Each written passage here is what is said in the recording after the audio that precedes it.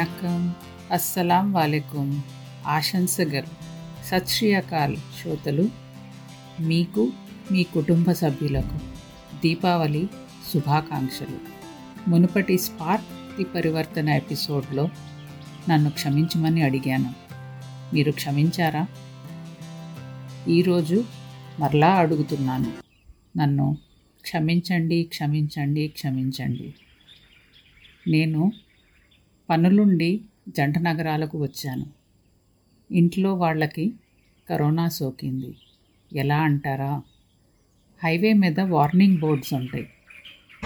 నజర్ హటి దుర్ఘటన ఘటి, అలాగే mask హటి virus చిప్కి. అలా జరిగిందండి. ఇక ఆ పనుల్లో ఉండి నేను ఎపిసోడ్ని రికార్డ్ చేసి మీకు రిలీజ్ చేయలేకపోయాను. చుట్టూతా ఈరోజు శబ్దాలు ఉన్నా కానీ మీకు పండుగ శుభాకాంక్షలు చెప్పడంతో క్షమించడం అనే టాపిక్ మీద మాట్లాడదామని కూడా ముందుకొచ్చాను. మీరు ఈ ఎపిసోడ్ విన్న తర్వాత నన్ను క్షమిస్తారని ఆశిస్తూ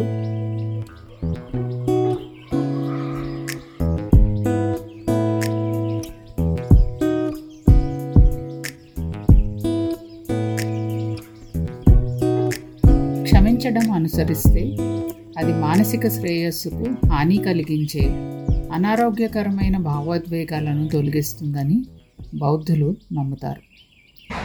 గతంలో అవతలి వాళ్ళు చేసిన తప్పును పట్టుకుని కూర్చుంటే అది మన వర్తమానాన్ని సోకడానికి మనమే అనుమతించినట్లు అవుతుంది. ఇతరుల చర్యల వల్ల మన మనసులోని బాధను నివారించడానికి మనం వారిని తప్పక క్షమించాలి. ఆ బాధల నుండి అధిగమించి ముందుకు సాగాలి. మనం చేసిన పాపాలకు అల్లా చేత క్షమించబడాలని కోరుకుంటే ఇతరులను క్షమించే సామర్థ్యాన్ని మరియు శక్తిని మనం కూడా డెవలప్ చేసుకోవాలి. తప్పులు చేయడం ఎంత సాధారణమో క్షమాగుణం కూడా అంతే సాధారణంగా ఉండాలి. ఎందుకంటే ఇవి ఒకదాని వెనుక ఒకటి అనుసరించాల్సిన అవసరమైన క్రియలు. మనలో ఎవ్వరు కూడా పర్ఫెక్ట్ కాదు. ఎవరైనా తప్పులు చేయొచ్చు అన్న వాస్తవాన్ని అంగీకరించినట్లయితే క్షమాగుణంతో ప్రతి ఒక్కరితో సాన్నిధ్యంగా బ్రతుకుతూ జీవితంలో అధిక శిఖరాలను చేరుకోవచ్చు. నేను చెన్నైలో ఒక పెళ్ళికి వెళ్తున్నప్పుడు పాఠశాల రోజుల్లో నా క్లాస్మేట్ని కలవాలనుకున్నా. ఆమె తన క్లినిక్ను నడుపుతున్న హోమియోపతి వైద్యురాలు కాబట్టి ఇద్దరం కలిసి కలుసుకోవాల్సిన రోజు మరియు సమయాన్ని నిర్ణయించుకున్నాం. ఆమె తన నివాస చిరునామా ఎప్పుడూ పంచుకోలేదు. మేము కలవటానికి ఒకరోజు ముందు నేను ఆమెతో మాట్లాడుతూ అడ్రస్ పంపమని ఒక జ్ఞాపికతో ఫోన్ పెట్టాను. మరుసటి రోజు ఉదయం వరకు కూడా ఎటువంటి సందేశం రాలేదు. అప్పుడే నేను వాట్సాప్ మరియు ఎస్ఎంఎస్లో సందేశాన్ని పంపాను. మధ్యాహ్నం క్యాబ్ బుక్ చేసే ముందు నేను పదే కాల్ చేశాను. చివరికి నేను హోటల్ గదిలో ఏమీ చేయకుండా అలా టీవీ చూస్తూ కూర్చున్నాను. పెళ్లి తర్వాత ఒకరోజు ఉంటే తనతో కొంత సమయం గడపగలుగుతానన్న నా ఎంతూజియాజం అండ్ ఎక్సైట్మెంట్ అలా కుప్పకూలిపోయాయి. ఇక ఆమె ఒక నెల తర్వాత కాల్ చేసినప్పుడు కూడా ఆ సందర్భాన్ని ఎత్తలేదు. నేను ఆపుకోలేక అడిగితే చాలా క్యాజువల్గా, ఒక పేషెంట్తో ఎమర్జెన్సీ వచ్చింది, నేను విజయవాడకు బయలుదేరి వెళ్ళానబ్బా. 6 గంటల రైలు ప్రయాణంలోనే కాక మరుసటి 2 రోజుల్లో కూడా దీనికి సంబంధించిన సందేశాన్ని ఎలా పంపలేకపోయిందని నేను విభ్రాంతిపోయాను. మీరేమనుకుంటున్నారు ఇది విన్న తర్వాత? క్షమాపణ చెప్పిన వెంటనే క్షమించబడాలని ఆశించడం సమంజసమేనా? మీరు హృదయపూర్వకంగా క్షమాపణ కోరుతున్నారా లేదా అన్న సంగతి అందరూ గ్రహించగలరు. మీరు మీ తప్పును అంగీకరించి మీ చర్యకు పూర్తి బాధ్యత తీసుకున్నప్పుడు మాత్రమే అవతలి వాళ్ళు మీ క్షమాపణ స్వీకరిస్తారు. మీరు క్షమాపణ చెప్పినంత మాత్రాన వారు మీతో స్నేహితులుగా కొనసాగాలని కోరుకుంటున్నారని దీని అర్థం కాదు. మీ వల్ల వారు బాధపడ్డారు కాబట్టి ఆ నొప్పి నుండి కోలుకోవడానికి సమయం పడుతుంది. వారు దాని నుండి బయటకు రావడానికి కొంత సమయం ఇవ్వండి. తక్షణ క్షమాపణను ఆశించడం మీరు వారి భావోద్వేగాలను గౌరవించడం లేదని సూచిస్తుంది, మరియు మీరు మీ గురించే ఆలోచిస్తున్నారు అన్న సంగతి వాళ్ళకి అనిపిస్తుంది. మనం క్షమించకపోతే ఏం జరుగుతుంది? క్షమించకపోవడం వల్ల కోపం, ద్వేషం, బాధ, పగ, బిటర్నెస్ లాంటి నెగిటివ్ ఎమోషన్స్ మనలో పర్మనెంట్గా ఉండిపోవడానికి దారి తీయవచ్చు. అవి ఆరోగ్య సమస్యలను సృష్టించి సంబంధాలను ప్రభావితం చేస్తాయి. క్షమాపణ అనుమతించే స్వేచ్ఛను అనుభవించకుండా ఉండిపోయేలా కూడా చేస్తుంది. మీరు ఆ భావోద్వేగాలను మోస్తున్నప్పుడు మీరు ఎలా భావిస్తున్నారో నిర్దేశించే శక్తిని మీరు ఇంకొకరికి ఇస్తున్నారు. మిమ్మల్ని మీరే పదే పదే అన్యాయానికి గురి చేస్తున్నారు. మీరు ఆ శక్తిని ఇతరులకు ఎందుకు ఇవ్వాలనుకుంటున్నారు?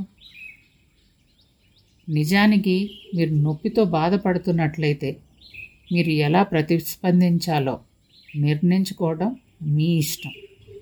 ఇది మిమ్మల్ని తోసేసి లిఫ్ట్లోకి దూరిపోయిన వ్యక్తిని క్షమించడం అంత చిన్నది కావచ్చు, లేదా మీ మాజీ గర్ల్ ఫ్రెండ్ లేదా బాయ్ ఫ్రెండ్ చేసిన మోసానికి క్షమించడాన్ని తప్పుగా భావించవచ్చు. జీవితంలో పెయిన్ ఈజ్ గ్యారంటీడ్ అండి.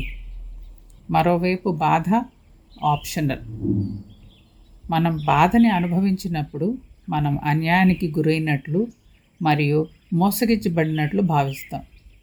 కాబట్టి అది మళ్ళీ మళ్ళీ జరగకుండా చూసుకోవడానికి మనం ఒక కథనం సృష్టిస్తాం.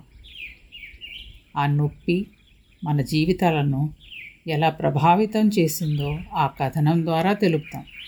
ఆ కథను వదిలివేస్తే అది మళ్ళీ జరిగే ప్రమాదం ఉందని మనల్ని మనం నొప్పించుకుని గట్టిగా పట్టుకొని కూర్చుంటాం.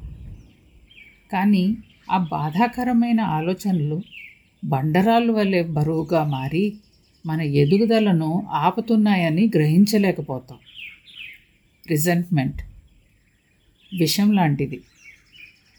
అది పెంచుకుంటే ఆ విషం తాగి మన శత్రువులు చచ్చిపోతారు అని మనం ఆశిస్తూ ఉంటాం.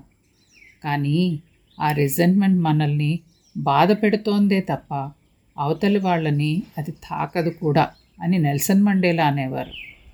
మా అమ్మ ఎల్లప్పుడూ ఫర్గివ్ అండ్ ఫర్గెట్ అని చెప్తూ ఉండేది.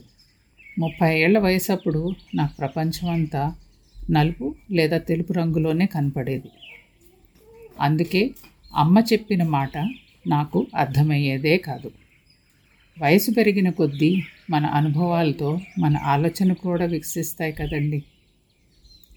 అప్పుడు నేను నలుపు తెలుపు మిశ్రమ ప్రాంతాలను అంగీకరించడం మరియు నలుపు రంగు నాకు బోధించే పాఠాలను అభినందించడం ప్రారంభించాను. నొప్పి పోగొట్టుకోవడానికి మరియు గాయాలు నయం కావడానికి నేను క్షమించడం నేర్చుకున్నాను. ఎందుకంటే నేను ఆ నెగిటివ్ ఎమోషన్స్ను పదే పదే పునరుద్ధరించాలన్న కోరిక నాలో పోయింది.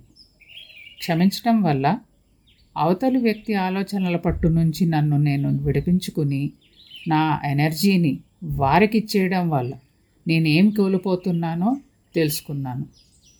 ఇది వారి ప్రవర్తనను ఆమోదిస్తున్నట్లు ఉద్దేశించబడింది కాదు, కానీ వారి గత ప్రవర్తన నా జీవితాన్ని ప్రతికూలంగా ప్రభావితం చేయడానికి నేను ఇకపై అనుమతించని దృఢమైన నిర్ణయం. అయినప్పటికీ కొన్ని గాయాలు లోతుగా ఉంటాయి మరియు నయం కావడానికి సమయము పడుతుంది. మీరు మీ జీవితంలోకి ఆనందాన్ని ఆహ్వానించండి. కోపంలో మరొక క్షణం వృధా చేయొద్దు. క్షమాగుణం ద్వారా మీలో ఉన్న ఆంతరిక సౌందర్యాన్ని లోకానికి ప్రతిబింబించండి. ఇప్పటికిప్పుడు మీరు దీన్ని ప్రయత్నించడం ఎలా అనుకుంటున్నారా? మీకు మీరే చెప్పుకోండి, తప్పులు ఎవరితోనైనా అవుతాయని నేను నమ్ముతాను కాబట్టి నేను వారిని క్షమిస్తున్నానే తప్ప నేను బలహీనంగా ఉన్నందున కాదు.